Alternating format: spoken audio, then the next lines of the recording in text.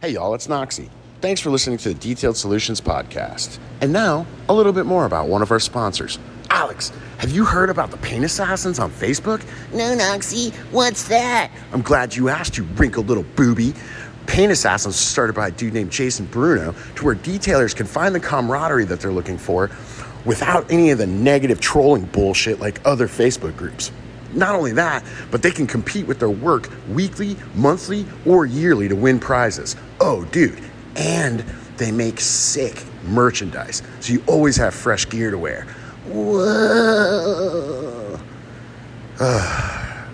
Anyway, y'all want to check it out? Again, it's Paint Assassins on Facebook or Instagram. Check it out.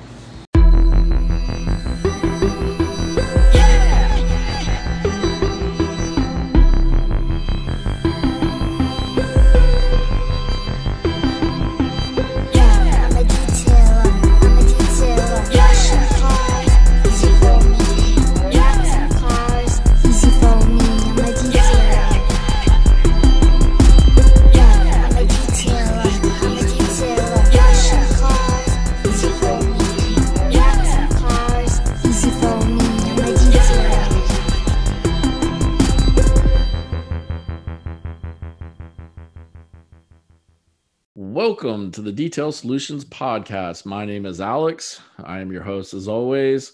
We've had some heavy hitters on the past couple of weeks, so we're going to dive back down to somebody that probably nobody knows. No, I'm just kidding. We got Todd. Yeah, we got Todd Helme from Rupes here. How you doing, Todd? I'm doing great, brother. How are you? Good, man. Good. So actually, I'm having a terrible day, if I'm being honest with you. Are you? Yeah, I'm a big Cubs fan. Oh, and you guys had a trade or something, didn't you? 3. We basically traded away all of our talent. We got rid of our 3 best players. Actually, technically our 4 best players. But 3 of those were on the World Series winning team in 2016. Oh man! And so today has been like it just kept getting worse throughout the day. Yeah, listen, I know how you feel. It's been a terrible summer for me with the whole Aaron Rodgers Packers thing going on. Oh, you're a Packers fan? Yeah, I know. Oh, I didn't. If I knew that, I wouldn't have agreed. Yeah. By the way, I know you're such a huge Chicago fan, man. Born and raised. I know. Listen, man, I've got some friends that are Chicago fans. I mean, we get along, except for the football season. Yeah, except for football season. Yeah. Well, but so quick funny story just to start this off. Yeah, I don't care. One time I was on a trip with Rupes to Green Bay, and I flew into I want to say it was Appleton, which is a town about an hour, not even quite an hour from Green Bay. Right. And I wore all my Bears stuff because that's makes sense. It's what you do. Right. And my hotel actually overlooked Lambeau Field. It was terrible. It like glows at night into my hotel room. So I think I remember you posted about that actually. Yeah. Yeah, I do remember that. So I land in Appleton and I go to Enterprise or whoever the rental car company is. And I have my Bear stuff on, and the guys there, they were laughing, they're like, oh man, sorry, and I said, yeah, okay, sorry for what? Here it comes. Because Green Bay is Chicago's butt. Like out of the last 24 games, I think we won 2 or 3. Yeah, if that. Yeah, I'm pretty sure. So the guy goes, well, they just released a thing, and like Jay Cutler, who was our quarterback at the time, he had scored out of the top 10 Green Bay quarterbacks. He was number 9 on touchdowns because he had thrown like 4 picks or something. I don't remember the statistics, but yeah, I think he's thrown more touchdowns than anybody else of the Green Bay Packers, more or less, man. Yeah, except for Favre and Rodgers. But anyways, long story longer. They upgraded my rental car to an Escalade just to rub it in my face. So they felt so bad for me, and that's when I realized that the rivalry was over. Yeah, listen, man. The one thing that I gotta love about Chicago is the smoking Jay, man. Just don't care. I love that meme. But as a Chicagoan, you are a diehard fan of Chicago sports. Yeah. And if we suck, I watch every game. If we win, I watch every game. Yep. And I've cried many tears. Today was just a few more. But other than that, I'm doing good. You guys got At least you guys got maybe some hope with new quarterback, We'll the see. Fields or whatever. Yeah, Is but that who it is? Yeah, Ohio can't give a good NFL quarterback, that's and the true. Bears can't develop one. That's So we'll true. ruin them. They'll be ruined. That's true. All right, man. Don't worry about So it. if anybody out there in podcast land doesn't know who Todd is, I mean, we've had you on before. Sure. But in case somebody new, never heard of you, who's Todd Helm? What do you do? Oh, Where are you from? And I am a father, there you go. and that's about the most important thing I It do. is. In fact, I would even argue it's the only important thing I do. Um, Other than be a good friend and family man. And I know you've had a really good friend of mine on a lot lately, Yes, sir. and David, and I know a lot of the old school guys, but I think what you're asking is my detailing background. Yeah, because let's face it. I mean, as much as we love that you're a great father and a Try to friend, be. I don't know if there's listen, such a thing. It's we hard just want work. to know detail secrets right now. So Right, yeah, we want right. to know I the get it. detail. We want to know the Enough detailed with background. Yeah, enough with the humanity, right? Yeah. Geez, my background is I got really lucky. I started detailing to supplement income while I was in college, and I got really lucky and managed to detail a couple nice cars and did a good enough job and realized that I didn't want to blow that opportunity. So then I sought out training, and with my background, um, I was able to kind of gel the craftsmanship and the artisanship, if you will call it that, of detailing. And I did a lot of posting online back prior to what we define now as social media. So a lot of the discussion forums back in the day. Right. But my idol, one of my idols, was a guy. I'm sure everybody knows Mike Phillips, and Mike was with McGuire's at the time. But I always loved how he educated people, and so I used to do my write-ups. I try to fashion them in an educational manner. That led to a number of relationships with manufacturers, and was really popular detailer. I've detailed a lot of really high-end cars, but as I became really well known in this industry back in the day, I realized I hated being really well known because people are haters, right? Yeah. Like people are just like I used to read things about myself on the internet that obviously I knew weren't true, and I just thought, Right. man, and what a sad look at people whenever they tell you about how you behave because all they're doing is telling you how they think, you Right. know. Exactly. Yeah. But anyways, I just realized I liked helping people and I didn't want to be cyber famous. So I went to work for Auto Geek and actually took a fairly low key role with them. I didn't want to be out front. I was offered to do that and I didn't want to. And then on to Rupes, where I really spent the first few years working more behind the scenes than maybe even now.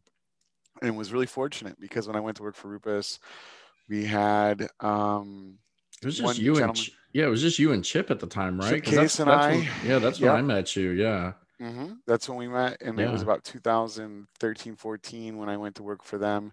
And at the time, we were just shipping things out of a 3PL warehouse. And we now do more in sales, I would say, every 2 weeks than we did our first calendar year. So when Oh I went to wow. work, it was two of us. And now we have a factory in Colorado. Yeah. And I don't know if you heard or I mentioned it last time, but we kind of got found out because we posted from job hirings in Houston, but we're opening up a second production Oh facility nice. in Houston, Texas. That's Yeah. awesome, man. So more and more products are being made more, and a company of two people shipping things out of a 3PL warehouse where I was the Right. sales manager, the online presence, the customer service, uh, although Chip actually handled most of that Yeah. Yeah. amazingly well. But anyways, from that to where we are now, and I'm a small part of that. I'm just a spoke in the wheel, but Right. Right. it's a pretty incredible journey. So how old were you when you started detailing? And like what got you into it? Okay, so that's a long answer. Do you really want me to get Listen, into it? we got at least 45 minutes to an hour, maybe a little bit more to fill, so I don't really care. Okay, well, people are gonna my start my tuning job is off. made easier when people tell their stories and don't just give me like one word answer like I was 15 and I like cars. Well, I was a car guy, Okay. and as a person, actually in high school, I really fell in love with cars and motorcycles, and read a lot of car magazines. So if you actually look at my old write-ups, I used to fashion them like magazine articles, and I used to really Okay. get into the pictures I would take, and I always imagined it was Car and Driver or something like Right, that. right. But that's what started it. And I went to the library and read a bunch of books on how cars worked, and read a bunch of hot rod magazines, and learned about camshafts. And one article was how to detail your car. And I thought that was cool because I had a Camaro and that was something I could do. So I was about 16, I think, the first time I started detailing. Yeah. Ironically, when I was about 14, my parents bought a computer with a word processor. Sounds funny to say now, but this is 41 years old. Right. And I printed out flyers to become a detailer. Nobody ever called, but I went around the neighborhood. At 14, I thought I was a detailer. But anyways, so my buddy Ray, his brother owned a car dealership, and his Okay. brother would pay us like, I don't remember, $35 each to buff out his used cars. It was like one of these little corner Yeah. lot deals in Chicago with chains around it at night. Although it was in a really good neighborhood. But anyways, we would polish it, and what we were told, the guy that taught us how to buff actually ran the auto parts store. He was like, "Yeah, just take this, squeeze it on here, run it this, and buff until you can see the whites of your eyes, like we Right, were, right. like the British are coming, you know." And Right. Detailers. Let me tell you why Slick is the perfect silica spray. Slick has made protecting your car easier than ever before. The amount of depth and gloss that is left behind after using Slick will leave everyone speechless. What is the biggest complaint about silica sprays? It's the streaking and smearing left behind for you to deal with on your car's paint, taking away from the gloss and shine. Slick is the first completely streak free silica spray on the market, which provides the greatest user experience available. Some of Slick's benefits are the UV inhibitors to add to UV protection, high quality silica, allowing Slick to work well with ceramic coatings, waxes, and sealants. It can be used as a drying aid, maintenance for coatings, on windows, rims, and it's safe on trim. And no streaking leads to a safer application because the more streaks, the more you have to wipe. And we all know the more you touch a car, the more damage you incur. So go to the Detail Supply app and pick up some Slick today. And remember, use the code DETAIL15 at checkout to save 15% off your purchases. That's Detail15 because you are a Detail Solutions podcast listener and save 15% off your purchases. so we started doing that. I went to work in a body shop, polishing cars for a little bit, and then that was it until I was in college. And like I said, I actually got a car from my parents. It was a fully loaded black SUV, and it was swirled. And I tried to polish it the old way, and it didn't work. And that's started Googling, and think I discovered McGuire's online. That's how I learned who Mike Phillips was at the Right. time. 2005, there wasn't quite the level of information. In fact, it wasn't. Yeah. Mike just seemed like the only guy that was actually teaching the truth, and everybody else was teaching magic. Oh, okay. I found, and so that was what kind of started my journey. Right. Bought a Porter cable, polished out my truck. Thought, wow, that wasn't too bad, and off I went. And a couple years later, I was traveling around the world, and it really was just good timing. I didn't do anything magical, or I put a lot of effort into pictures and photos I don't and know. learning. I've talked to a couple people. We talked to Kilmer last week, obviously Fermani, and a few others that have all said your name as you're the guy. You're the guy. You're the guy. Ah, I know, and I know. Listen, as long as I've known you, you've never really kind of had that ego or whatever. But hey, man. well, I don't know where, I almost pretended to have an ego back then because I felt like, well, there were two things that happened early on, but one was like I needed to have an ego as a persona, and Yeah. then actually hired a guy that worked for me for a little while that could really rile me up, and him and I would attack some people online. But that, I look back at that, was really embarrassing. It's because Yeah. it's not my personality. I like to Right. have fun with people, but sometimes a playful mentality doesn't transfer well online, and people Yeah. think you're being condescending when you're just, if people could know how It's hard much to I was read fun. text. It's hard to read Yeah, text. it's Yeah. impossible. Yeah. So, but yeah, like guys like Kilmer, Fermani, Barry Thiel, A lot of Oh those yeah, Barry guys, Barry was the other one. That's who it was. Yeah. yeah. And it's funny because a lot of terms I came up with, like Julian, or Yeah. everybody uses them now. They have no idea the No, origin. I know. Or there's this damn paint chart that I made that shows paint defects. Uh-huh. And Barry always tags me in it, but at least 50 times a year, somebody's posting it on their website, like, oh, this is what their detailing website. And then Barry Yeah. will be like, Todd Helme made that, give him credit. Things like that I think are funny. Nice. But they have no bearing on what I do now. And it's good that I had that experience being a high-end detailer, because I think, and I'm obviously, as an educator who is honored to work for a manufacturer, Right. I have a lot more knowledge than most people because I kind of come from both ends. Yeah. And I've studied and learned and kind of passed that along. It's teaching as a way to really learn. So doing it, but that gives me a unique perspective. But I'm not unique in this industry. Originally, Proper Auto Care hired me, which Proper Auto Care was kind of the plant that spread the seeds of Auto Geek. See, a Okay. lot of people don't know the history of this industry. No, they don't. And that's one of the things that, so when I started this podcast, like originally, like I wanted to shine a light on the guys and the girls that are, to use Billy's term, in the trenches. Nobody kind of knows they're up and coming. But the more that I kind of started reaching out to some of my friends that have been around in this industry longer, and then they're like, well, you got to talk to this guy, and you got to talk to that guy, and you got to talk to this person, you got to talk to this person. And so the more that I'm talking to everybody, I'm finding out a lot of things that I never really knew, you know? Yeah, I can't tell you much before 2005, but I can tell you this,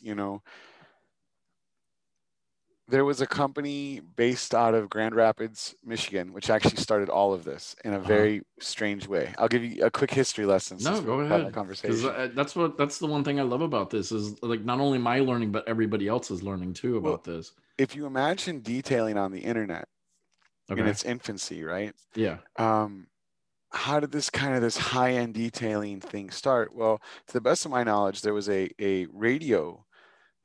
guy named Terry Freiberg who owned a radio sales, like high-end hi-fi stereo. Right. He moved to Florida, and he used to have a couple nice cars, and he was a car guy, so he actually used Zymol wax. Okay. But Zymol was really expensive, Yeah. and so I think he called, and I could have some parts of this a little bit off, but I'm 90% of it or more is accurate, because a lot of it's hearsay. Right. Right. And but from multiple people. So Terry Freiberg uh, moved to Florida, wanted to sell Zymol wax, opened up a brick and mortar location in Tampa. I don't remember the name of it. And he used to order Zymol from the back of car magazines. There was a place, I think, called Beverly Hills Motoring Club, Okay. and you could buy Zymol. Well, then Terry wanted to resell Zymol, but the margin was terrible, or it wasn't a good business decision. He wanted to sell it in his car accessory shop in Tampa. Yeah. So he said, I'll make my own wax brand. And the wax brand that he made is called Pinnacle. And so so Terry kind of learned, wow, okay, I need to sell Pinnacle. Now, at the same time, there was a gentleman who came from Jersey, who was like he used to work on the New Jersey shore, the boardwalks, like almost like selling things. And his name is Bob McKee. So Bob McKee moves down to the other coast of Florida, and he opens up a number of stores called the Driver's Seat, and he wants to sell a high-end wax, and he knows about Pinnacle. Does Okay. that make sense? Are you Yeah. with me so far? Yeah. I'm following. I'm connecting dots. Okay, so Bob and Terry get together, and they make a deal. Terry and Bob become 50-50 partners in Pinnacle, even though they're selling it for different companies. Right. So the Terry out in Tampa realizes, man, he changes his company to Classic Motoring Accessories, and realizes he needs to go online, because this is, e-retail starting Yeah. to become popular. So he starts Proper Auto Care. A few years later, Bob McKee starts Auto Geek, which is the competitor. But at the Right. time, they were buddies. They have some falling out. There's two sides to every story, and that's not important, over Pinnacle. But Bob McKee buys it out and takes over Pinnacle. Okay. So that's why Pinnacle is an Auto Geek product. Wow. Terry responds and says, I'm gonna create a second brand to compete compete against Pinnacle, and that was Blackfire. Okay. So that's how those two brands started. And I think originally Terry may have copied all the formulas because he originally knew them. And anyways, Yeah. it went into like some mess. So at this time, there's a web form called Autopia, and there's a third player, Autopia Car Care, with a guy named David Bynan. David and Proper Auto Care kind of joined forces for a little, and that's where I kind of come into it. Is Proper Auto Care, or I'm sorry, Autopia Car Care separates from a form. It becomes the most popular form. I don't know if you remember back in the day, like Autopia. That's Yeah. where I used to post, like back in the day, not now, but back in the day, 2009, something like that. It was so popular, and I would post things that would get sometimes 50 to 100,000 views, Wow. which was insane back then, and but they all have this big falling out. Everybody hates everybody. Half of Autopia gets sold to AutoGeek. The other half of Autopia gets sold to 3D Car Care. They get into a big like mess. Yeah. I went to work for Proper Auto Care, the original. At this time, Terry had sold to his friend Jack, but also did like some weird partnership deal with Lake Country. So I was working for a company owned by Lake Country, but Okay. they never told me anything actually. Right.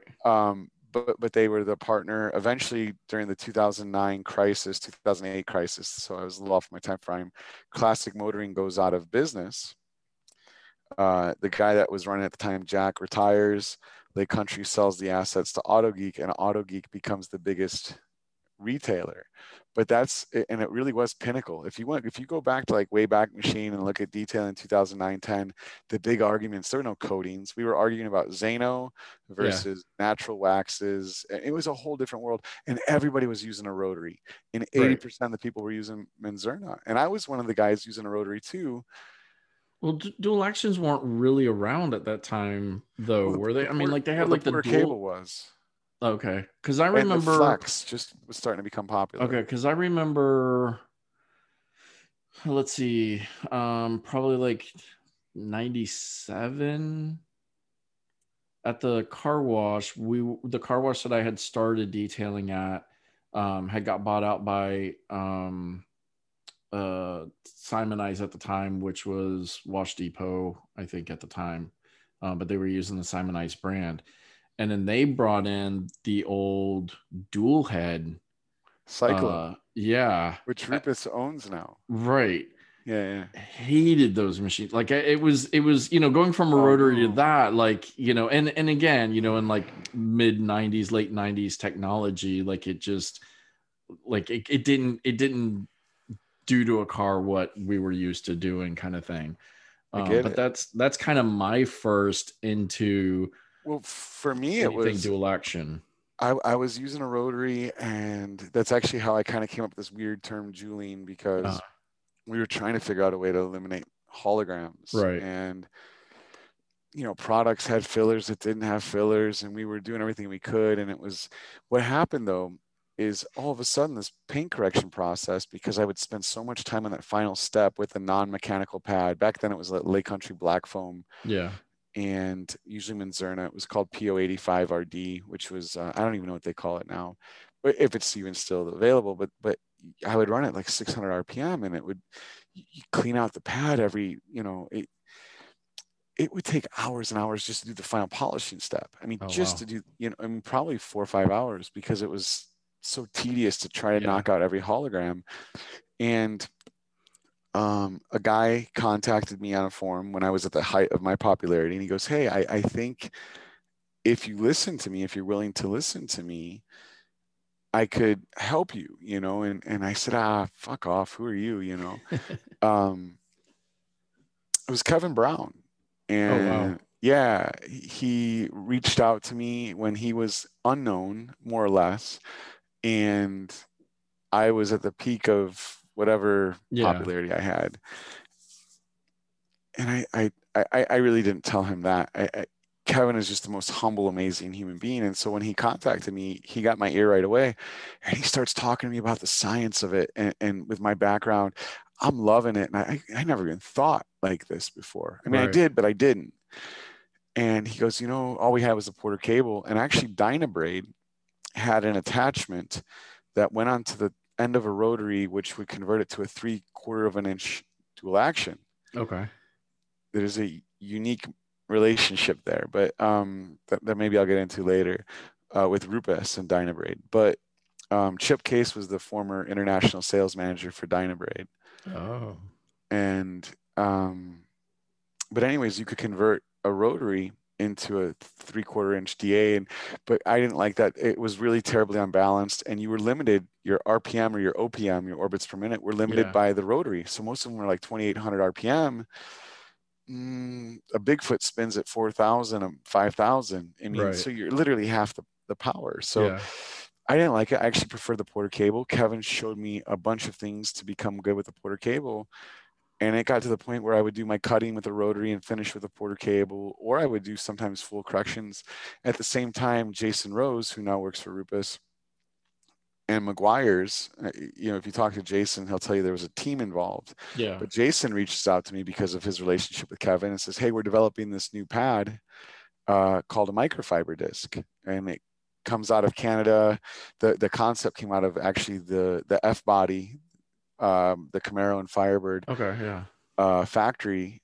They were using these things, a different style. So Jason had developed one for McGuire's, and it was amazing. And I met Jason in Tampa at a Mobile Tech Expo, actually one of the first ones, and we became friends. And Jason was doing all these cool projects with McGuire's at the time, 105 and the non-diminishing abrasives and 205. Right.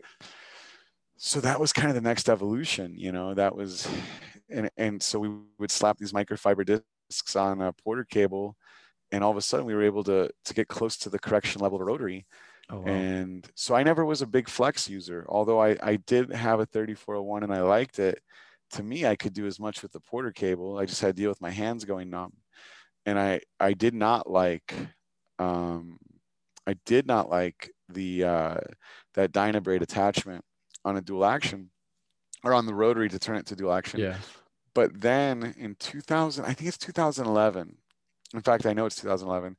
I'm working at AutoGeek. I'm in my Blackfire booth.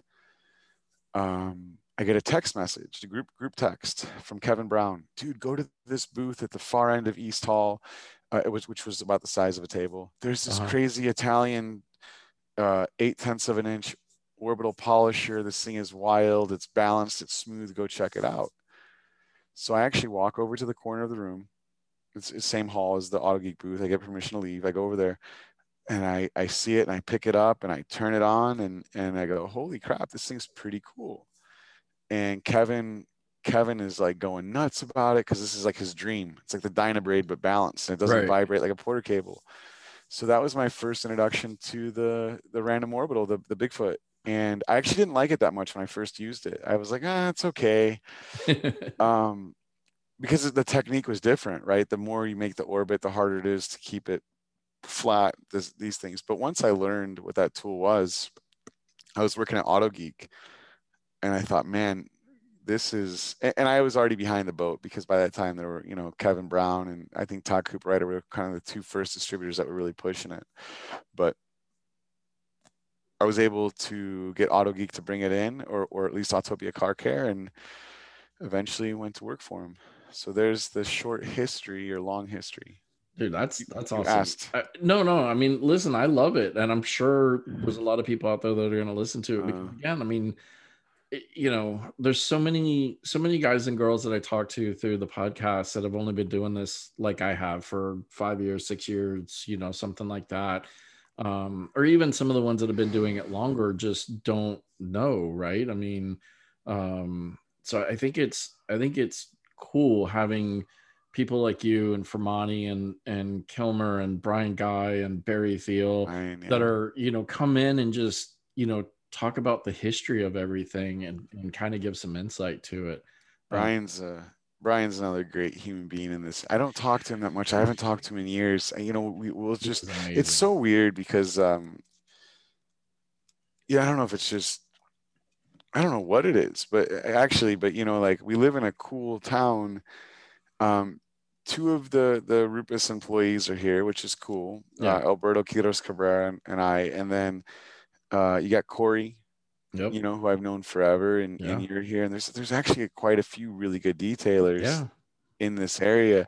And then Brian, who's just a magical human being. And there's so many good people in this little Yeah, there is. area, but none of us, at least I don't really hang out with any detailers. No, listen, I would I love, to hang around with people, but at the end of the day, I'm like you, dude. I want to come home and be a father. I want to be a husband. I want to be, yeah, yeah, I I love to help people, but yeah, exactly. And I mean, listen, it's not a turn down anybody who says, "Hey, let's go hang out," because I would or could. But it's not a priority. It's not one of those things where I'm like, got to wrangle up the boys and go hang out tonight kind of thing. But, yeah, we should you do know, something. You know what? We should plan an Orlando Detailers night, but you probably would have better luck organizing it than I would. I don't even know how many detailers I know. I'll tell you what, though. I'll tell you one thing that sure has changed in this uh-huh. town is when I first started detailing, I never ever saw a van or a truck or a Oh, car dude, they're driving by that's a all over the detail. place. And now it's at least once a day. At Yeah. least once a day, if I have a reasonable commute, Yeah. um, I see a detailer. And it's like a different one. It's not even the same one you see every day. So it's like, oh, well, there goes so and so. It's new. Like every day I see a no, new van or new truck driving around with one on the back. two stories about that. One time I was out on the boat with Alberto, and Uh-huh. here's the two Rupus reps, and he has a boat, and we're out, and we pull up in a parking lot, and this detailer is trying to give us a business card. And we're just kind of laughing. We're like, thanks. And I'll polish up your boat. And what kind of polisher do you use? And he opens up his thing, and it's a Roops. And we're like, oh Yeah. well, oh, that's cool, man. You like it? So that was kind of a cool story. And then one time I think I was leaving Mobile Tech, and I had a couple extra polishers, which does happen from time to time. And I had talked to Dylan. I said, what do you want me to do with these? Do you want me to mail them out or whatever? And he said, well, give them to customers or just, do whatever, mark them off. So I pulled into the gas station, this Wawa by my house, and there's a detailer there, and I'm talking to him, and he said, oh, I want to get into paint correction. I said, oh man, I got the right thing for you. And I gave him a brand new Bigfoot 21. I think it was a Mark II at the time. Oh, nice. A full kit, Wow. and Full kit. That's yeah, nice. yeah, yeah. Well, Yeah. I was really lucky to have that Yeah. to do it with, and Right. Right. you know, what a great experience though, to kind of brighten Hey, somebody's but you day. know what? It probably earned a customer for life. Well, I think he should come over and polish my cars, but I I'm teasing. But that was a cool thing. Um, but that's one of the weird experiences I've had. Given somebody, the guy was so appreciative. Yeah. I'll tell you a really cool story. Yeah. Um, it's definitely a Rupa story, but this is talking about like things that make you feel good. Right. Right. So, man, I want to say about 4 years ago at SEMA, this big old guy comes walking up to, I think it was Dylan and I, but I'm not sure. And he starts talking, and he's big. He's got to be about 6'6", 350 pounds. And you could tell he's got that kind of lower Louisiana drawl, that Right. real cool accent, And he starts telling us about how he's been a detailer, but he has such bad nerve damage that he couldn't polish anymore. Oh, wow. And then he bought a Bigfoot 21 online with the right pads, and it was so smooth that he was able to provide for his family. And as Oh, he's that's telling, I awesome. think Dylan is, yeah, he literally starts crying, and this big beast of a man is just turning into jelly. And I think he ended up hugging Dylan. I think it was Dylan and I, and I remember just thinking, what an amazing opportunity. Yeah. Because that's what it's really about, right? Like that's the best part of my job, isn't helping somebody get $300 more for their coating. It's I mean, which is great, of Yeah. course, Yeah. but there's a lot of people where the rubber meets the road that are out there just trying to provide for their families. Right. No, And you're exactly right. here's a guy with such bad nerve damage, he couldn't hold other tools. And so anyways, that was probably the best feeling. And that one is different because I didn't do anything. Yeah. Yeah. You're just I'm just a representative for the company that right. did. Right. But No, that's awesome, man. Hey, yep. so for everybody that's out there, because I've heard Uh-oh. it said a million ways. Let's clear it up. What are we clearing up? What's the correct pronunciation? For rupes? Yes. Rupes. Okay. The English version is rupes. If you speak one of the Latin languages, it should be rupes. Uh-huh. There's a slight roll to the Yeah. R, particularly in Italy. Right. But So it is. it's not rupees. It's definitely not rupe. Well, it It's could be. I mean, it's 5 letters. You figure out how you want. But okay. the way that it would translate most accurately from English to or Italian to English would be rupes. Rupes, yeah.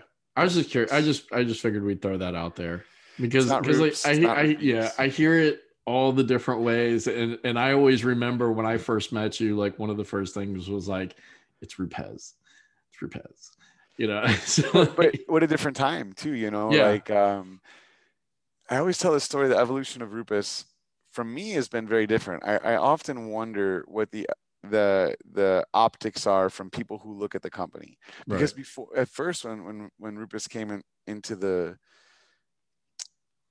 when it came out of the scene, it was like the pretty girl at the prom, right? Like everybody wanted to dance. It's this Italian company. It's unknown. And I actually used to start all of the presentations and educational things with the pronunciation. It was literally the first slide. Yeah.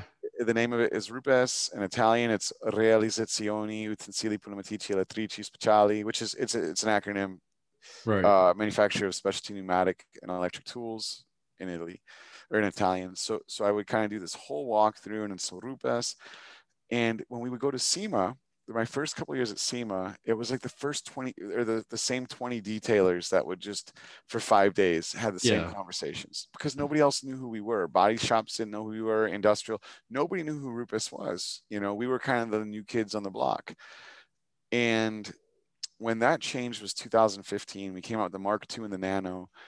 And the first day at SEMA, it's actually cool. I have the video clip on the computer. Auto Geek was the booth across from us, and they had these cameras, and they took like they videotaped from all these cameras like the entire SEMA show. Oh, okay. They had our first day, and I have the compressed, you know, video from Yancey. And the first day, we were so busy at the booth with the Nano and the Mark II because the Mark II was our answer to all the copycats. Right. But the Nano was like mind blowing. Like nobody had ever seen something so innovative. The first battery powered polisher, the first polisher that could run on battery or corded, the first one with changeable movements. And we took all of it and combined it into one tool, which now people take for granted. But at the time, so that was the year it changed. And what happened was SEMA closed at 5. And so, 5 o'clock, the first day you get out by 5:15. You want to get out the door. We couldn't get out there till 6:45 because what happened is there was all the manufacturers heard about what we had come out with.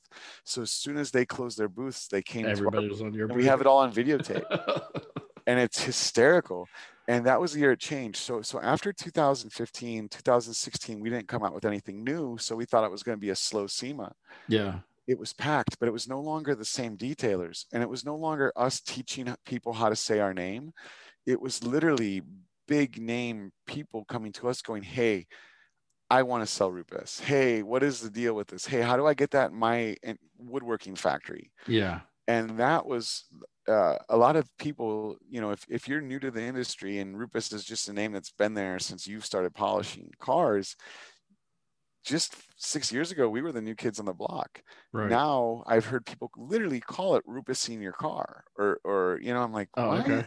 Like that's so strange to me. Yeah.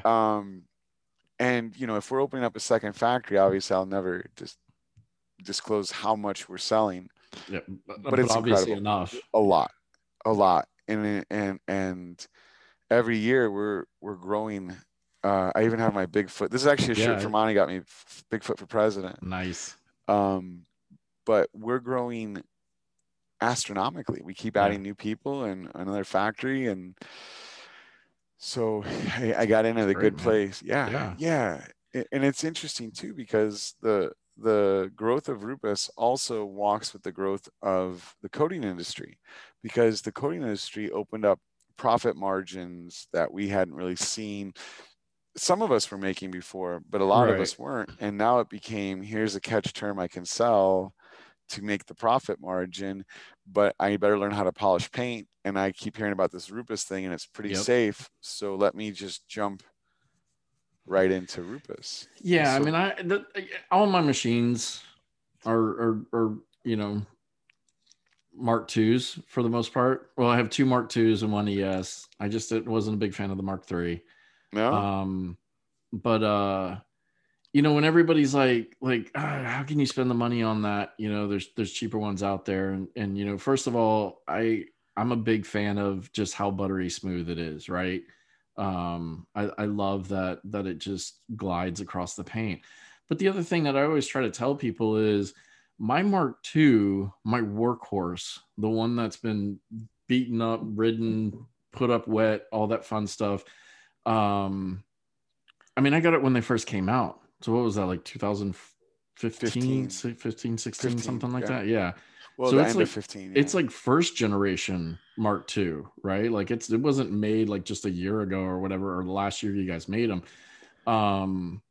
So when I look at how many, I mean, not even coating jobs, just a one-step polish or a whatever job over 5-6 years, that machine has made me. It's earned its keep and then some. Yeah. And then Automagic at Central Florida fixed it for me because it was having some issues. And I don't know if you know Ronnie over there, but Yep. Ronnie calls I me know. up and he's like, how is this thing even working to begin with? And I was like, what do you mean? And dang, I'm having the brain fart. What's the main part? The The stator, the thing that spins around. the rotor. No, but on the inside that connects with the brushes. Yeah, the stator. Okay, yeah. So that, I think it's the stator. Geez, I'm having. yeah, I don't Anyways, know. Whatever it is, right? 99% Whatever sure it it is. I is. can't. I want to call it a Armature, capacitor, but it's not a capacitor. Um, thingamajigger. yeah. He said it was so worn down that it wasn't even making contact with the brushes. He goes, I don't even know how you were using it. He goes, in all my years of fixing any kind of electrical polisher, rotary, whatever, he goes, I've never seen one that bad. And I was like, okay, but can you fix it? He goes, yeah. And I was like, all right, fix it and send it back to me then. So he fixed it and sent it back to me, and thing works like a champ again. So that's the one thing that I always try to tell people is they're easily fixed, whether you send them back to you guys or get lucky and somebody who can fix them locally. And it's cheaper than buying a new one. No offense, they're not cheap, but again, the money that it'll make you over the long haul, it's kind of a no-brainer. The rotor. I think it's the rotor. Anyways, I'm Yeah. so bad with No, parting. Anyways, good. one of the things too, and I'm always amazed at how many people I've been in shops where people have 30, 40 Bigfoot tools. Yeah. Which is an amazing loyalty. But I also think there's a value in it. And you're right, the tools aren't cheap. But look at who we are, a bunch of car passionate people. Yeah. If you look at like Jason, we should know his history. And if we don't know his history, Jason developed microfiber pads and non-diminishing abrasives and knocked out a bunch of home runs for Rupus. And if you haven't used the new polishing compounds that we have, the DA series, yeah, good job. Thank you. But I get no credit for that other than testing I know. it. Yeah. But honestly, I mean, got a bunch of it for free. Yeah. I mean, I was lucky. I got mine sent to me too. I know. So I heard about that. Lucky. I heard about that. I got my finger on the pulse. Yeah. But yeah, or Dylan, who was the product developer for Adams and actually Surf City Garage when they were popular. So there's just, again, we're all small pieces in this big puzzle, but we hire these people, and our industry, what we do is we don't really do drills, and you're not going to see our tools in Home Depot, although there's nothing wrong with that, of course, but this is what we do, and innovative surface care. And so there's a lot of cool things coming out, but you get that support team. If you buy Rupus tools, everybody that works for Rupus is a member of, I don't want to say the family because it's corny, but you become an extended member of the family. I get phone calls all the time. I mean, that's what we do, and we're passionate about it. So it's not just the tool, it's the support. And although, of course, everybody has haters, if you look, the overwhelming response to our customer service or our flat rate repair, it's ridiculously positive. Yeah. And even warranty repair rates. This is one thing. Some Rupes tools get a bad reputation.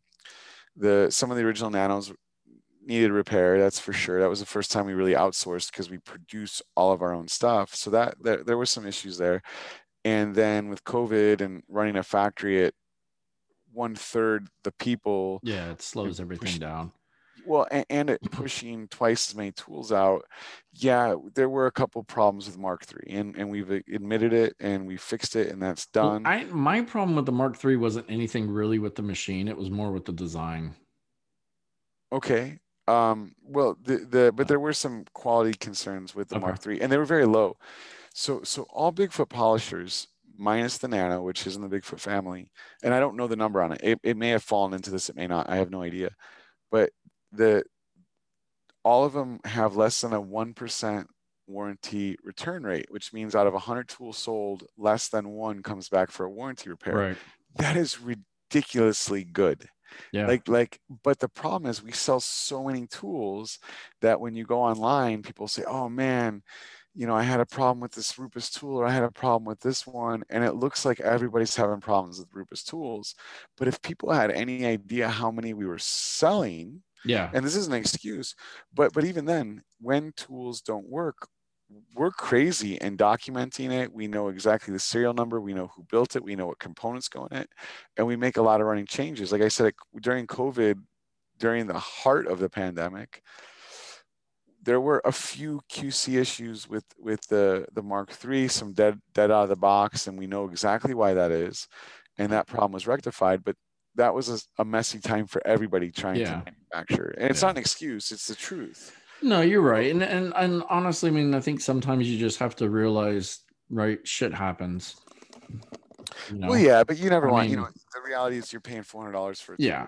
No, I get it. I get it. People want to bitch that they paid $400 for a machine and something didn't happen, but then they don't go back and be like, oh, well, Rupes, not only Rupes fix it, but they hooked me up here. They did the, right. I out of all my machines, so I have the 1ES, I have the 2 Mark IIs. I have the Mini, the 75E, which is again, was probably, let's see, I bought that in like 15 or whatever when I left the car wash to start my business. So I've had it for that long. And that one I did have an issue with, but again, it fell under warranty. I sent it back to Rupes. You guys fix it, send it back to me. It's not a big deal. My hybrid Nano, I haven't had any issues with that, but again, it doesn't get used as much as some of the other machines. And then I have the rotary, which has never been used, but it's there as a just in case I get something that the old Bigfoot won't crank away on. So let her rip. It's there as backup. But yeah, I mean, I've always enjoyed them. Even my Mille, when I had the Mille for a while, but I just wasn't a big fan of the gear driven. Yeah. So, I traded that for a Mark II because you can't find the Mark IIs anymore. And what didn't you like about the Mark III? Okay, so 2 things. I really didn't like the progressive trigger. Okay. Although that wasn't like if I was going to rate on a scale of 1 to 10 of not liking, it's low. Yeah. The big thing I didn't like was the speed dial being open, because so when I hold the machine, I hold it higher up on the handle. So what would happen is right here would end up hitting and either speeding up or slowing down. Just because of the way, just the ergonomics. Yeah. Because most people prefer those 2 things. And again, not high up on a 1 to 10 scale of, uncomfortableness, but it was just something I didn't like. And I had the opportunity to trade my Mark III for somebody who had a brand new Mark II, and I just liked the Mark II better. So I get it. So I still like the ES. I do too. you have to run it a little bit faster, and it's Yeah. not as powerful. Yeah. Actually, so here's an interesting story. Okay. Just again, so, and I don't have it anymore. I know who has it, but the original Mark II prototype I had, Oh and wow. the very first one, and it looked just like the ES tool. It was 100% indistinguishable except for the color of the backing plate. Back then, all the backing plates were blue. This one had a gray backing plate. Yeah. But I did a call to Disney World. I don't remember whatever the name of their water park is, and they were actually sanding one of the I water remember park you told me this slides. story. Yeah, and they were Yeah. using Festools, really good sanders, but they're real small orbit, and they're gear Hmm. driven. They're Rotec sanders.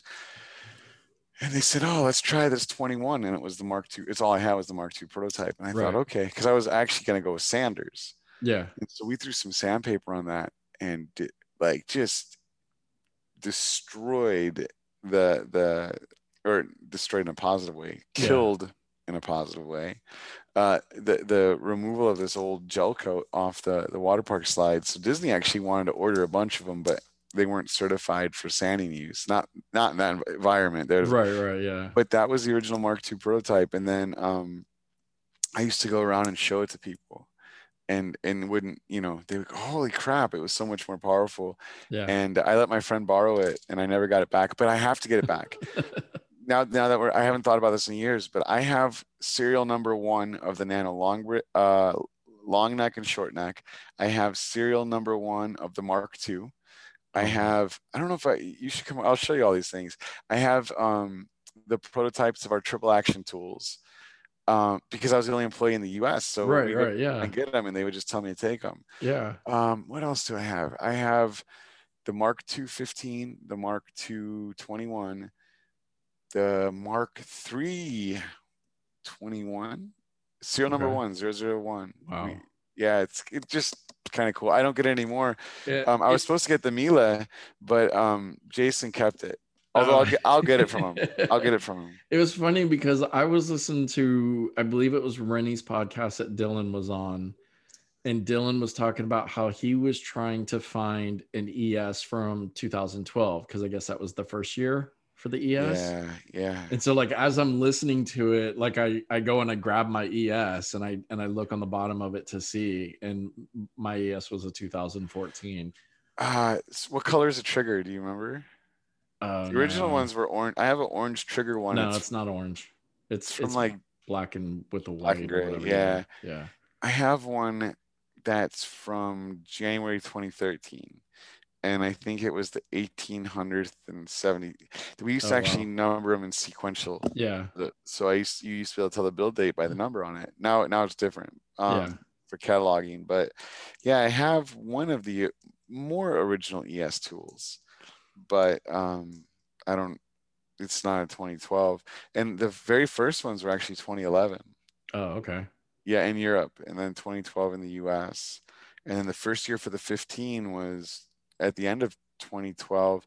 And if you look at the ES, or I think even the Mark II 15s, it actually says detailing on Yeah, the head. you know what? Mine doesn't say that. And I noticed one of my buddies did, like in the gold lettering, and Yeah. I was like, did I get a rip-off one or something? Even though I knew I ordered it directly from you guys. So, No, it was I don't know when we changed it. I think we with the Mark III, but maybe at the end of the Mark II. But yeah, because that was a tool that detailers want. Because right. remember, the Bigfoot was made for buy shops. Okay. That's what Yeah. Rupus did in Europe, especially in the south of Europe, not Great Britain, but really the rest of Europe. Nobody detailed. You took it to a body shop and they would buff it out for you. Same Right. kind of thing that was going on here to a lesser degree until maybe the 90s. So, Wow. That's but crazy. anyways, That's yeah, awesome. Listen, yeah. I love hearing about this kind of Well, stuff, man. detailers wanted the tool. They were Yeah. the ones that demanded it, and the same thing with the mini, because there was the pneumatic mini. The first two Bigfoot tools were the 21 and the pneumatic mini, Okay. the LHR 75, the non-E, the Air Beast. Um, and anyways, those were the first two, and then the 15 and the electric mini were because detailers wanted it. Right. And so Rupus is always listening to the customer. Even the Nano was an idea dreamed up by Rupus, but really some from people had feedback. asked for that. Yeah, Yeah. like, oh man, I want a small random orbital.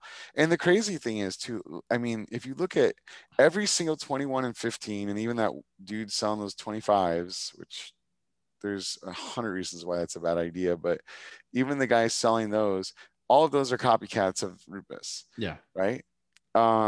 Everybody's selling a 3-inch 12 millimeter mini polisher is a copy of a Rupus. Right. Everybody selling a nano version is a copy of a Rupus. Yeah. We are like, it's almost insane the level of copycats. I go to SEMA now and I just can't believe it. I feel like I see our tools in every booth, but they're made by somebody else. Yeah. And which I'm not even, it's here nor there, but It's it gonna is, happen, right? I mean, yeah. unfortunately, you know, when I was talking with Kilmer and Noxie, about their stuff, I mean, they've come out with a bunch of things that were, kind of firsts, and then everybody just copies it and they're just like, whatever, nothing we can really do about it. There isn't anything. And I remember working for Rupus when we started getting copied about 2014, I think is when we really saw the Far East invasion of Yeah. tools. And I remember going to SEMA and just seeing all these ones and just thinking, man, uh, our competitive is gone. But the truth is it wasn't, because, durability, smoothness, Yeah. our It's not the same tools, machine. It might they're not look the even same. close. Yeah. They're not May even look. close. Yeah. And a good example, I won't pick on anybody too hard, but there is a company that was one of the first ones to actually accurately copy us.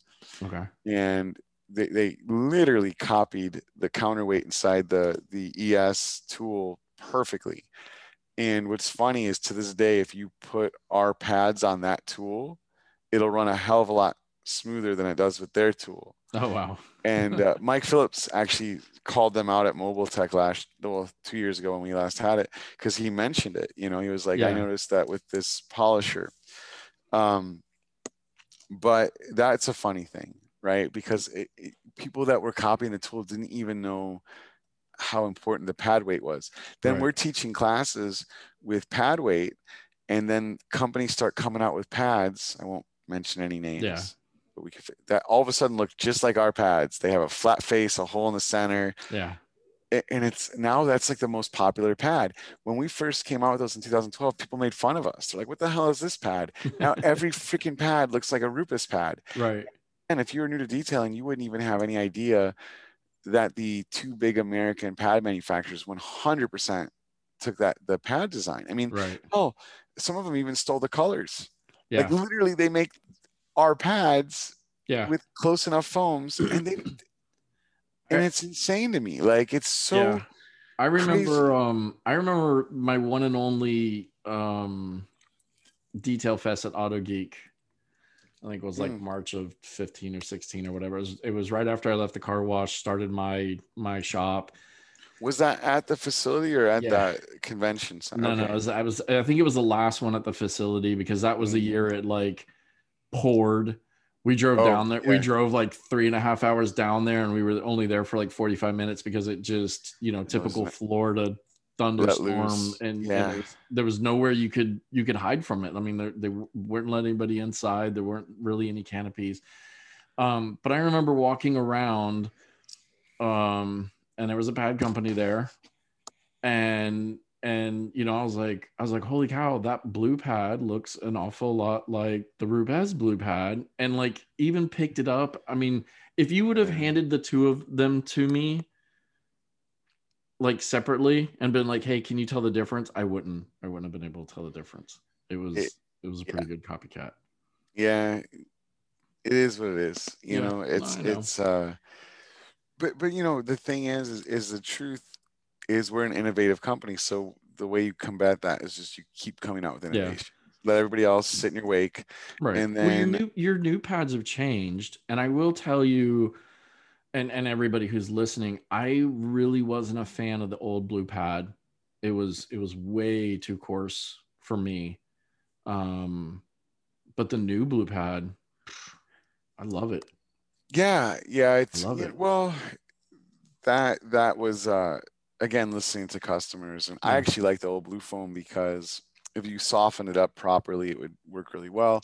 I was a big fan of the UHS pads, the old gray Yeah. foams, but a lot of Yeah. people, but see, that's weird. If you do it like a demographic test, which of course we get surveys and things, basically everybody south in the South US loved that pad, and everybody in the North hated it. And it's funny because you would go on forums and not even more than half wouldn't like it, and then you'd have Right. some that did. And it's a heat thing. That particular foam was very heat sensitive, I so was in gonna Florida ask it you if worked great. I was gonna ask you if it was like a humidity, because I Well, know it I know softened up talk well yeah, and I know worked. talking with Brennan when he was with Lake Country, and I was asking him the difference between an orange pad and a blue pad, and he's like, "You're in Florida, use a blue pad," and I was like, "Why?" And he was telling me because it in the humidity and the heat doesn't cake up as much as the orange one does, and I think that's kind of like how that gray pad, because I remember using it when we had it at the wash doing one steps, and it didn't seem like it caked up as much as other pads No, and it did. would soften, it wouldn't Yeah. skip. But there are some similarities between that foam and the new blue foam. There's some adjustments too, but yeah, it's one of those things where the evolution of the pads is better. Right. And the thing, this is what makes us one thing that I guess this wasn't supposed to be a Rupus promo, so but I guess I love the company I work for. Listen, whatever. What makes us really unique, really super unique, yeah, we make the windings on our electric motors. We don't push in 1200-watt motors that produce barely any torque and overheat and have to wrap them in rubber. Our tools don't run hot. They have class leading torque and they take in less energy. But to be honest with you, most of these companies that are advertising 800, 900,000-watt motors, it's complete, like, let me be politically correct. In my observation, none of them produce that much input. Right. You can drill a hole through the bearing and lock it. So when you hit the motor, that's when you get maximum draw. And there's ways you can test it. You can test how much it's sucking out. Yeah. And I've never, all those ones claiming 1,000-watt motors, man, they're about 600 watts and done. But I've never seen one pull more than 700 watts. And Wow. yeah, but there's no real, that number, that wattage input is, it's not based on the power output. It's literally so you can know what electrical system you need to plug it into so it will run. That's what those numbers are for. And it's Right. it's really false advertising when companies try to pretend like wattage is a measure of power. It's not. It's a measure of fuel economy. Yeah. If both of our cars produce 300 horsepower and I get 50 miles a gallon and you get 20 miles a gallon and you go around bragging, or not even 20, 10 miles a gallon, and you go around bragging that you only get 10 miles a gallon, I would think you're kind of silly. Yeah. Well, it's the same thing. Well, my tool makes 1,000 watts. No, it doesn't make 1,000 watts. It sucks 1,000 watts in, Right. It's using and more power. yeah, and it to, converts it to heat, or at least it's advertised that it does. It probably doesn't, and it right. converts it all to heat energy, and then you wonder why your tool runs hot. But that is a completely different tangent, and I don't even know what subject we were on to. No. Oh, okay. So You're talking about. yeah, what Yeah. makes Rubus unique? Yeah. So we do our own electric motors. We wrap the copper windings in the motor. We're not, nothing's shelf built. It's all purpose built and Right. tuned. It's like we're not just buying motors from a supplier. We make our own motors. We make our own backing plates. We source the Velcro for the pads and the backing plate. So when you look at our polishing pads, we make those, Yeah. and we will be making those in the U.S. in Houston. Um, we make our own polishing compounds. We don't buy. So when we marry these together, we're not taking a polishing compound, going to a pad manufacturer, doing a bunch of testing and going, well, it works best with that one. Yeah. That's what almost everybody does. Or if you're a pad manufacturer that's partnering up with a compound manufacturer, you test a bunch of compounds and go, well, our green foam works better with that one. Right. We literally cook them in the same womb, right? Like they are engineered. So not only is that blue foam better in general, but when you team it up with the DA coarse compound, which it literally was created Yeah. for real, like by one of the crazy wizards in this Yeah. industry Exactly. who knows how to do that. There's such a synergy there. So when you say you like the new blue foam better than the old blue foam, I get it, but I would say the new blue foam with the DA coarse compound is better than the old blue foam with the Zephyr compound. Yeah. Because they work so well as a team. I don't know if that makes sense, but No, that's it the does. kind of, It does. yeah. Yeah. No, it does. So I want to ask you, and this is kind of I guess more of a trivia type question because Okay. I remember you told me this again when we first met and you were selling us tools and everything like that. And I'm curious Okay. if it has changed. So I remember you told me that in the US you guys sold more 21s than 15s. Oh yeah, yeah, yeah. The rest of the world was opposite, was more 15s and 21s. And I remember you telling me because we're Americans, we want the biggest, the baddest, the best of everything. Is Well, it still the same or has it changed? Because I remember I started with the 21 uh-huh. and I have changed to only 15s To 15. because after talking with you and understanding, I feel like there's better control with the 15 than the 21. I like the smaller pad. I don't know. Okay. I was just curious. I could look up the data and I have access to all the sales numbers. I couldn't do it in real time. I'm No, not, I know. I was just but I, curious because again, it no, was a no, no, trivia. no. It was a fun little trivia thing that you told me in the Yeah. beginning. Yeah. Well, back then I needed to know those numbers, Right. and so I was. But you know what? I don't know if the 15 outsold the 21 in the rest of the world. I think that was the information I had at the time, but that may not have been 100% accurate. I got you. Because I think some places in Europe at the time still favored the 21, but I could be wrong on that. I do remember hearing that, and so when I relayed that Yeah. to you, it was accurate. But when I first started, if I remember correctly, the 21 outsold the 15 almost like 3-1. Like there was a Wow. pretty significant gap.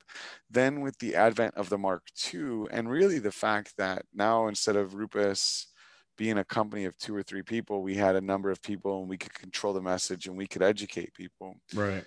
And most of us favor the 15, and really the 15 is a more versatile tool, and people also became more educated on random orbital.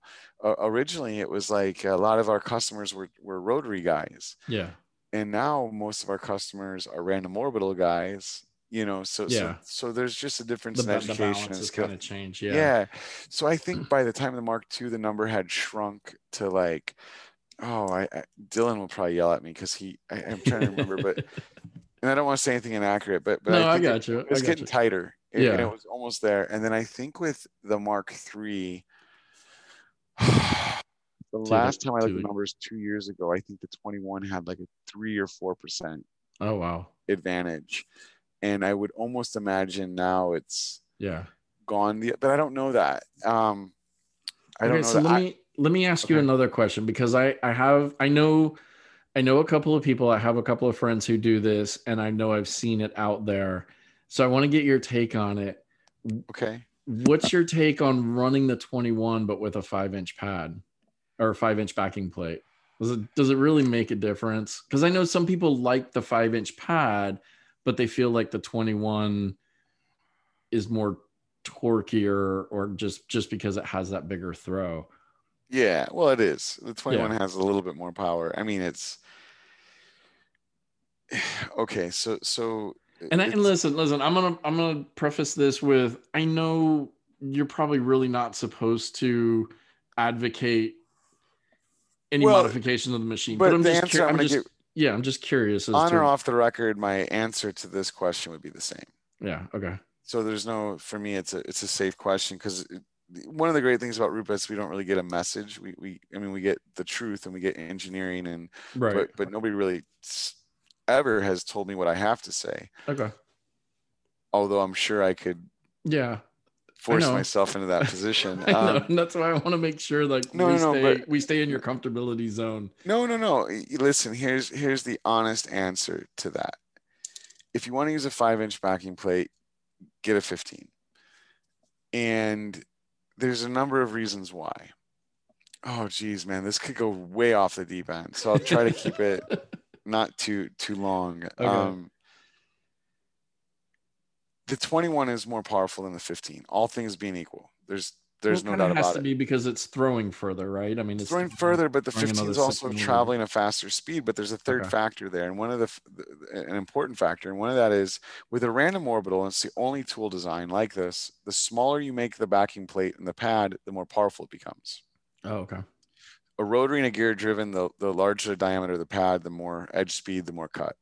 Both those tools rely more on edge speed, where the random orbital, 90% of the motion's orbital. It doesn't, Right. contrary to popular opinion, rotation doesn't make a big difference, and it doesn't need to spin to correct. It just needs to Well, get the that's orbit. kind of like, and I learned this from Fermani, and I wish I'd have known it years ago, I guess, right? So, like, again, with what you're talking about, with a rotary or gear driven, your product goes middle out, and with a dual action, your product is really coming out in. It can, although you don't see that with a large orbit as much as you would. The smaller the orbit, the Okay. more that occurs. But yeah, um, so with all that taken into consideration, a smaller pad, higher speed, you make up a lot of that difference with the 15. So the Gotcha. 15 and 21 are pretty close. The 21 has a slight advantage, but okay, run your 15 on speed 4.5, and it's going to equal the 21 on speed 4. So it's Gotcha. negligible.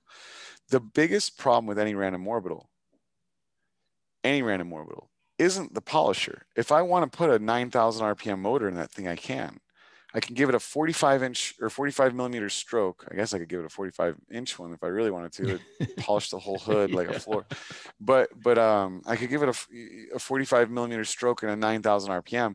The problem with almost universally is the pad, Gotcha. because the pad on a rotary just spins. It's Yeah. very comfortable living conditions. It gets up to 1800 RPM, and it doesn't have a lot of variability. The only acceleration and deceleration is as it contours to highs and lows. It Right. ramps up. It's very little.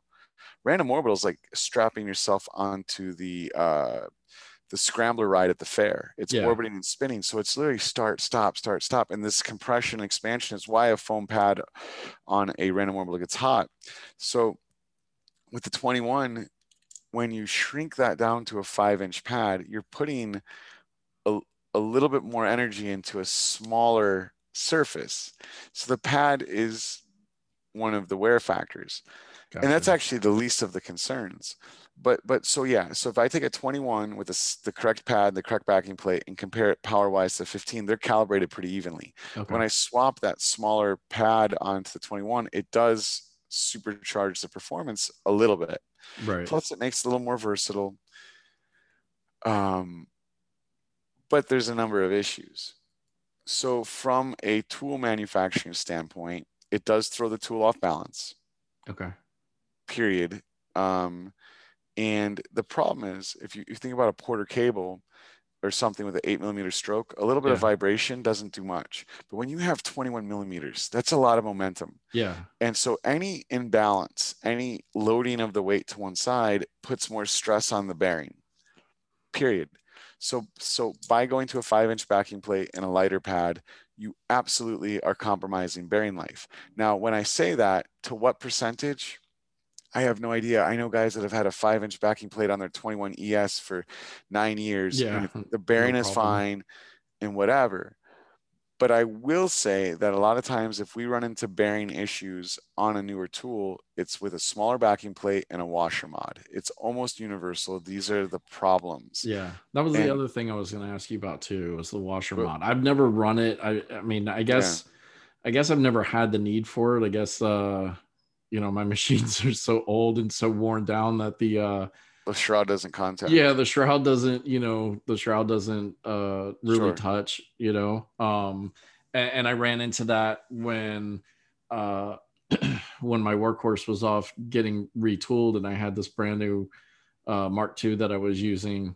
And I was like, man, why is this thing not spinning right? It's stalling all over the place. Like, what the hell? Like, I'm usually pretty good at balancing, and and then I realized what it was, and I was like, oh, so my old machine is just so beat up that it doesn't need a washer mod or anything, because the shroud is kind of worn down and not creating that grab or whatever. Well, Yeah. so let me finish with the Yeah. the other question first, but sorry, I'm trying to fix my chair. My leg is coming off. Stupid chair. But anyways, the lefty loosey, righty tighty. You think it as a tool? Yeah, yeah. Know this shit. All right, there we go. So, anyways, long story short, short story long, wherever I was, so now you have this increased vibration. How detrimental it is to the tool, I don't know. The vibration is noticeable, but if you're using a foam pad, foam acts as a shock Yeah. absorber, but it still puts stress on the bearing. So for those reasons and the potential of overloading the pad, I would say don't do it. Okay. The official recommendation is not to do it. Right.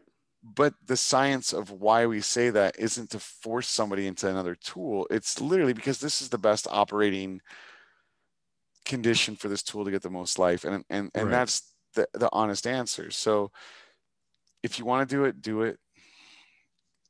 What can I say? Now, as far as the washer mod, there's two issues with that, really. Listen, I get it. If you think that separating the backing plate from the shroud gives you more performance, which technically it really doesn't, but if you believe that, or it feels that way, or you notice a difference, or you don't want to lubricate the shroud on the backing plate, because that's really okay, fine. There's probably a better way than the washer mod. Some people take a razor blade and trim the shroud. Yeah. We don't recommend that. It's a European safety regulation why we have to have friction there. But anyways, the problem with the washer mod is twofold. One, although if you torque it correctly, it shouldn't make a difference. Okay. A lot of people are just torquing it with that little Allen key, and if you have a Yeah. washer mod, you are losing whatever the thickness of that washer Yeah. in terms of thread seating. So whenever we see somebody throw a backing plate because it comes loose, when you tighten it with a washer mod, you leave an imprint on the counterweight, so we Yeah. can see it. The other thing is too, if you imagine a backing plate, what's good? Okay. If I take a baseball bat and I hold it close to my body, it's easy. I can even hold it straight out. Right. But the more I extend my hand, the more I increase the leverage, Right. the heavier it becomes. Well, the same thing. The further I separate that backing plate out, the more side load there is on the bearing. Gotcha. So if I put a washer mod on it and I'm putting a lot of angle on it, that additional side load can torque the bearing enough to cause it to wear prematurely. Just because of that space. And imagine if that washer is a little bit soft and it allows for some. So because of those things, I don't think there's an increase in performance, and I can show people that in a lab, but I don't want to have that argument. For some people, there is. I understand. But if that's something that bothers you, and the unofficial recommendation, Rupus absolutely doesn't recommend modifying the tools, but if you're going to cut the shroud. Yeah. It's not all the way, just trim it enough where it removes the friction.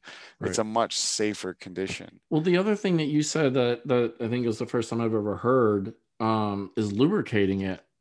Like, what would be the best? Just take the backing plate off and run some. No, so dielectric grease or Vaseline or something that actually comes in the card when you get your tool, but you just take a dot of it, literally put on the backing plate, turn the backing plate, and it's done. Okay. Once a month. And if you notice, if you buy a new Bigfoot, a lot of times the backing plates actually look black, even though they're blue in color, from the rubber running, because they're all lubricated at the factory. Oh, okay. And pre-run in, but just lubricate it. But even if you lubricate it after a year or so, it's gonna eventually wear off. Right. Or wear away enough. Yeah, no, I got you. No, that's good to know, because I might try that on the brand new Mark II that, that still has the shroud, all the way, because it hasn't been used for the past 5 years, getting beat up and everything like my other ones have. Yeah, if you keep it lubricated, I don't think you're going to see a big difference in performance. I mean, I don't really think there was when I had to use it the other week, I don't think there was a big difference in performance, other than I did notice that on certain contours it stalled a little bit more than what my other one did.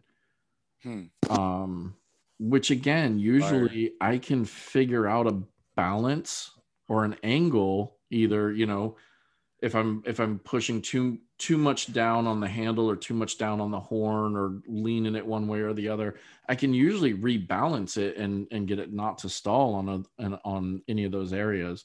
Mhm. But that one was a little bit harder, I guess, because again, I guess that shroud, it's a new machine. It really hadn't been used. I mean, You my sure buddy it's bought it. lubricated? Yeah. Yeah, I mean, my buddy bought it, and I think he used it on maybe a couple of cars or something like that. Mm. And then we switched. So, not a big deal. I'm trying to think of, well, okay. So I normally run through these questions for favorites because I like to ask everybody what their favorite different things are. Okay. Because I feel like it helps detailers kind of get an idea. But I kind of have a feeling that all your favorites are going to be one-sided. Okay, but we'll do it really quick, So, and yeah. you tell me what you think my favorites are, and then I'll answer. Okay, so what's your favorite compound? Of all time? Okay, well, listen, if we go all time, that's what I would really like, but I just didn't know if you were gonna stick Of course, brand loyalty and and only do brand loyalty all the way down. But of course I if you am. do all time, then Well, I can answer two parts. okay, let's answer in two parts. So my favorite compound, hands down, of all time is DA course. That's the truth. Okay, Let me give an ancillary answer. I think the most game-changing compound of all time was McGuire's 105. yeah, But that's one the of problem is that technology is now 12 years old and time right, marches on, and DA course is competitive and it's made by the same guy and it does everything that 105 would do but better. But things leapfrog and we'll stay on top of it. right. So I gotcha. Okay, how about your favorite polish of all time? polish. Yeah, The new Uno Pure, because mechanically it has the potential of any polish ever made to produce the highest gloss possible. When I used to spin a rotary back in the day, my favorite polish back then was Manzurna. Again, it was called PO85RD. I have no idea what the number is now, if right, it's still in production. But again, technology moves forward, and there's a lot. See, the problem with that question is my answer honestly is Rupus Uno Pure, and the reason it really is because if you think about how much my experience is with modern polishes, right. it's limited. I test against other products, Yeah, but I'm not out there detailing cars every day. So I'm like right, the right. worst person to ask. But the I know. reality is even though Manzurna PO85RD was my favorite when I detailed, there's a number of ones that are better. It's not just Rupus, right? And somebody may even think I'm crazy and they still prefer that, and that's fine. Because sometimes what you're best with is what you use the most and have the most experience. The Right. detail is a very important part of the equation. So when I tell you that honestly, I will be brand loyal, it's not even to the need of being brand loyal. That's what I have experience with now. Right, right. No, but see, that's the good thing about this, right? Is because, again, everybody's different. Everybody's going to use something different. But if everybody gives an idea or a reason why, you know, X is their favorite, whatever, then whoever's listening to this, it just gives them an idea, right? Of like, well, Sure. hey, because again, you're being brand loyal because again, like you said, that's what you're using, what you're testing on, and things like that. But what you're talking about, somebody's going to hear and be like, hey, I'm that's what I'm looking for. Maybe I need to go out and try, Pure, or maybe I need to try this or whatever. Sure. So again, like it doesn't matter to me that you're brand loyal. I mean, I expect it, and I know that that's what you use on a daily basis. But it's more of like the reasoning why that's going to help somebody else, I kind of understand. make Yeah. that decision. So pads, cut and polish. What are your favorite cut and polish pads?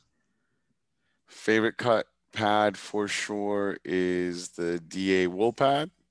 It's an awesome Uh, pad. yeah, I think that's just, I mean, I think the term game changer is used way too frequently in everything, but that But it was and was. is, yeah, that it is and was a game changing pad. Almost as much cut as a microfiber. And just so much more user friendly. Yeah. And favorite polishing pad.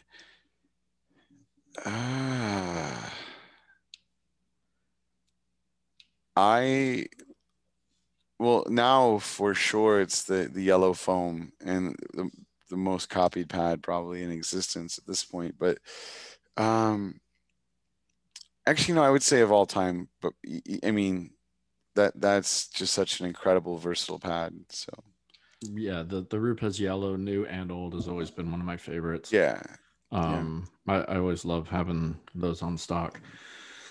Do you have a favorite towel? The favorites of some of the old school guys, such as yourself, has been the Costco towel. No, I don't like Costco towels. No, different towels for different things. I like short nap for wiping off polished residues. I think it's silly when I see these guys using these big old fluffy. Yeah. I don't get it. I like short nap towels for removing polishing residues. Give it a little shout out. Although our new towels are amazing, our old towels were great too. I don't.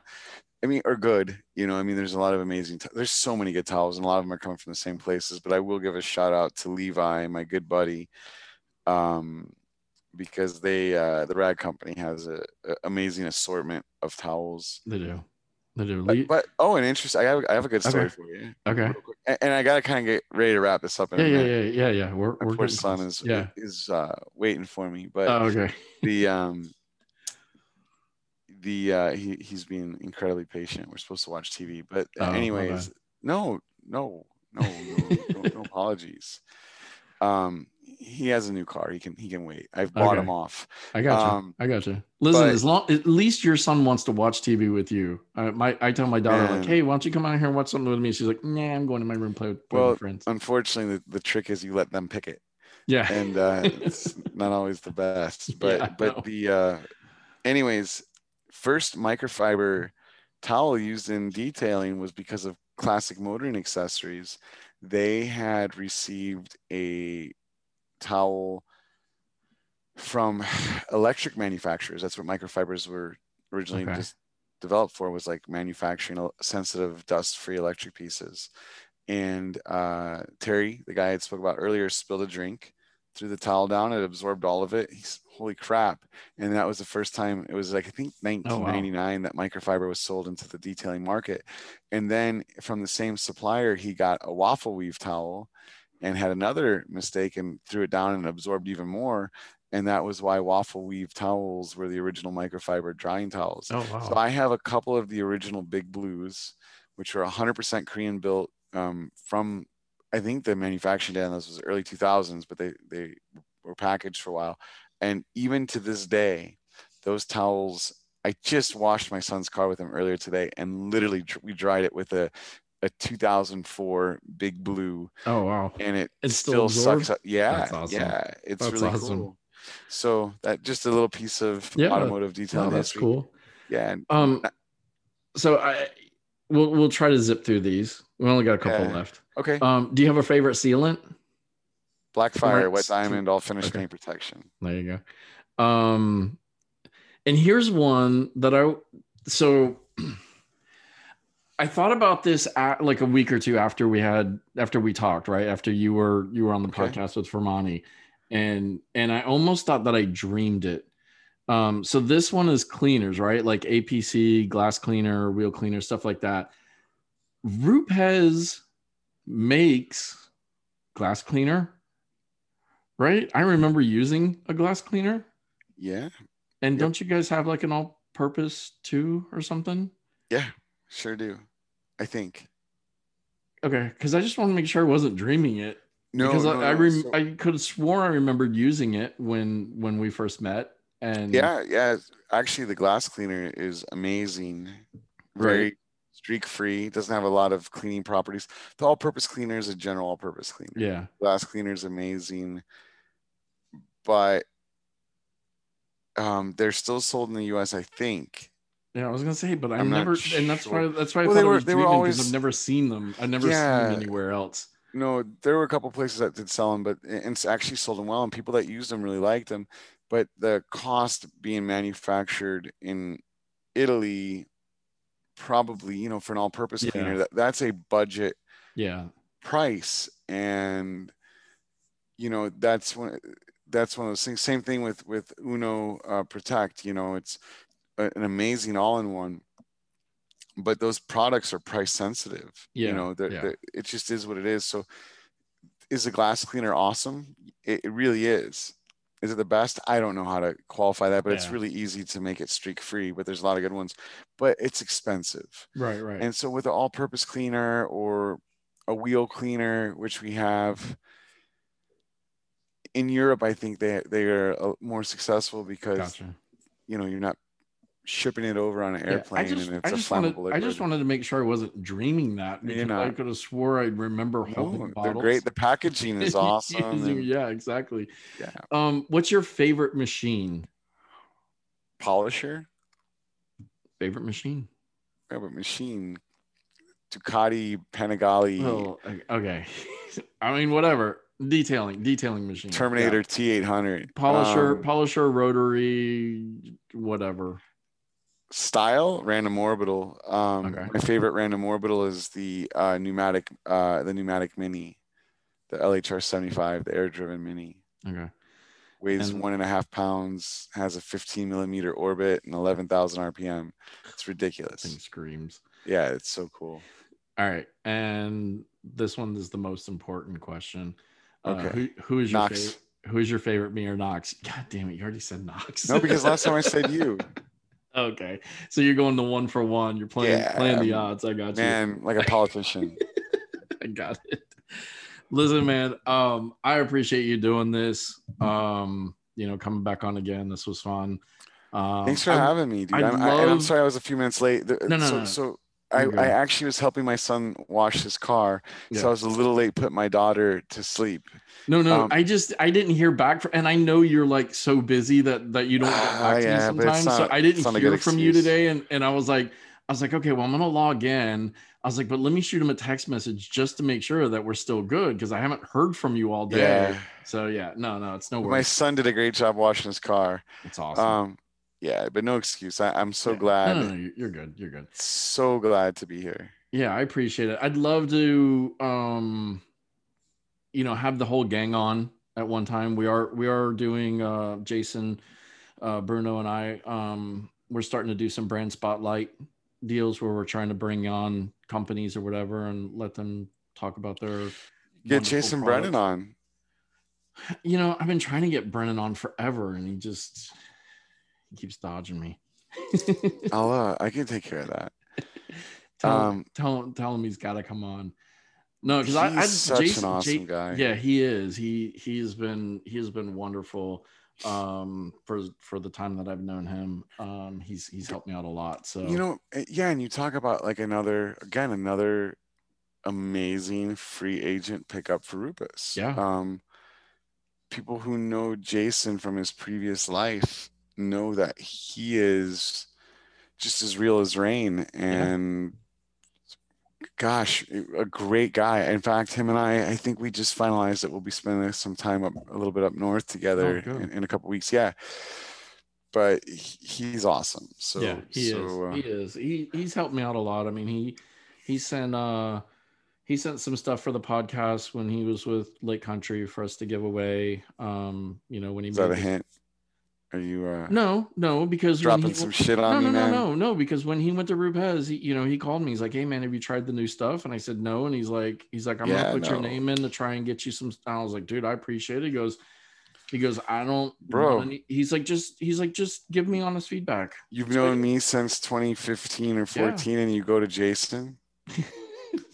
You disrespect me like this. You're harder to get a hold of, man. You're all over the place. Tell me about it. I know.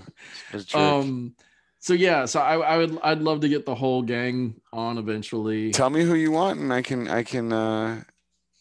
Dylan can be hard. Jason loves to do. I'll see if I can't grab Dylan by the beard and wrangle him up. Like I said, I'd love to have all of you at one time. Really, I mean, we'd love to have as many of you as we could get on and just talk about Rupes, and obviously I'd love to get those guys single.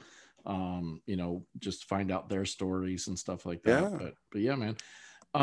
So real quick before we go, if anybody would like to reach out to you, I mean, does people reach out to you? Is there a way for people to reach out to you if they want to ask you a You question just or get put some me more on the spot. knowledge or whatever? I mean, you listen. I know some of you guys are just too busy to talk to anybody. So Well, you best could way to always deflect contact them. me. You could always deflect them to Dylan too. You know, I mean, We're all super busy. Listen, the best way to reach me that way would be probably through email. Uh, Having so many points of contact, Instagram, and I get Facebook messages, man. It's like months go by and I yeah, won't check those because I get, use so it's not to be many. rude. Yeah, but the best point of contact is through email, Todd H at rupususa.com. 100% the best way. If you send me that email, I will respond to it. I am checking those emails constantly. Um, that's 100% the best way to get a hold of me. If it's a question that I can't help you with an email or something like that, then for sure we'll exchange numbers and do it that way. But the best and first way would be through the email. Well, listen, man. Again, as always, I appreciate all the help you've done. I appreciate you coming on now a couple of times. Yeah, man. Thanks for having me. And you know, like to get you. I'd like to get you and Fermani back on again and just have you guys tell some more stories, because that was that was the one thing that from your guys' episode that everybody talked about was the you guys telling the stories. So There's so many with yeah, that guy. we might One have day to. we'll have to tell you about when we were detailing. I think it was like it's the last pop up or no, it was fixed headlight Lamborghini Diablo. I don't remember the VT something. Yeah. And with Mark Harris, it was the three of us, and we thought it would be really funny to drink an entire bottle of Fireball because it was cold out. Fireball's got that cinnamon. Oh, is that the That one you was guys did when it was snowing? You damn right we did. And And okay, wait, hang on. okay. Let me see if I remember. Is that the one you did like the whole thing with? But was it the Millie or something? Yeah, Something weird just to prove that you could do it. Like even the super small areas. David did. He was Okay. edge polishing this Diablo with the Melee. That wasn't the day. The day that we drank the Fireball wasn't. There was no machine polishing. That would have been dumb. Right, And right.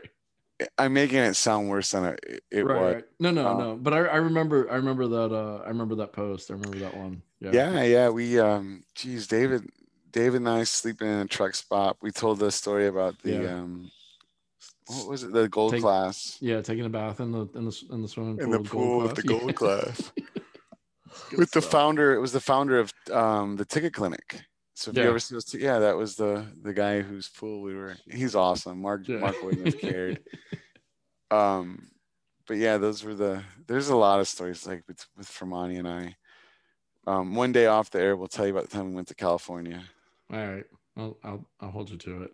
So. Yeah, but that's off the air. Yeah, no, I know. And right. And hey, man, listen, if whenever you're in town, you want to get together and hang out, we should something like that. Organize a detailers get together. I'm down. We'll figure it out. But you probably know a lot more than I do. So yeah, I mean, I know a few guys that are around town that might be kind of cool. So we'll see. But all right, buddy. I got to get up early and do some cars in the morning, so I'm gonna get off into bed. No, it's Saturday. All right, man. Yeah, but she's a really good client, and Saturdays are like the only day. She like runs one of the hospitals here in town, so Saturday mornings are the only time that she has free. Especially now. And listen, man, money's money, right? I mean, go get it. Exactly. All right, man. You have a great night. I appreciate it. Brother. Oh, wait, hang on. There's one last thing I forgot. Sure. I forgot. I've been because I'm trying to keep up with this. Okay, so something new I've been doing is Knox. No. Okay. Fuck Knox. One random piece of advice, whether it's detailing, business related, life related, just something that maybe somebody out there might hear and it might help them through. You got anything? You got. Don't swim in truck infested waters. You're about to something throw like that. me on a soapbox. I will make this as ambiguous as I can. Okay. Get your advice from professionals who give advice. Meaning, don't go to politicians to get medical advice. Don't get political advice from medical doctors. Keep things like that very separate. And that would be my life advice. And that's it. If you're watching a news channel to get health advice, you have failed miserably at epistemology, which is the study of how do we know things are true. Right. That would be my life advice. And one step further than that. Okay. How do I say? Okay, we're all on this planet together. And it's very easy to get wrapped up into this rat race where you're looking out for yourself first. But the reality is, if we're all going to survive on this planet together, maybe we should spend a little bit more time thinking about other people. Yeah. And although I doubt that's going to change anybody's opinion on anything, it is something I try to remind you. There might be one person out there that, make decisions that don't keep you up at night. How about that? That's a better one. That's a good one. Whenever you make a decision, think about it and go, hey, is this gonna poison my soul? Yeah, exactly. Yep. And treat people right and be humble. All right. I appreciate it. I don't know if that's anything good, and I certainly have to live by it too. Whatever. I mean, if somebody gets a good thing out of it or not, and whatever. I'm trying to ask everybody when we come on, because you never know. Somebody and Knox, that would be my other advice too. Finally fucking tagged me in a post, so now I'm cool with them. Hey brother, have a great night, man. Thanks for having me. You do the same. Appreciate you, dude. Bye-bye.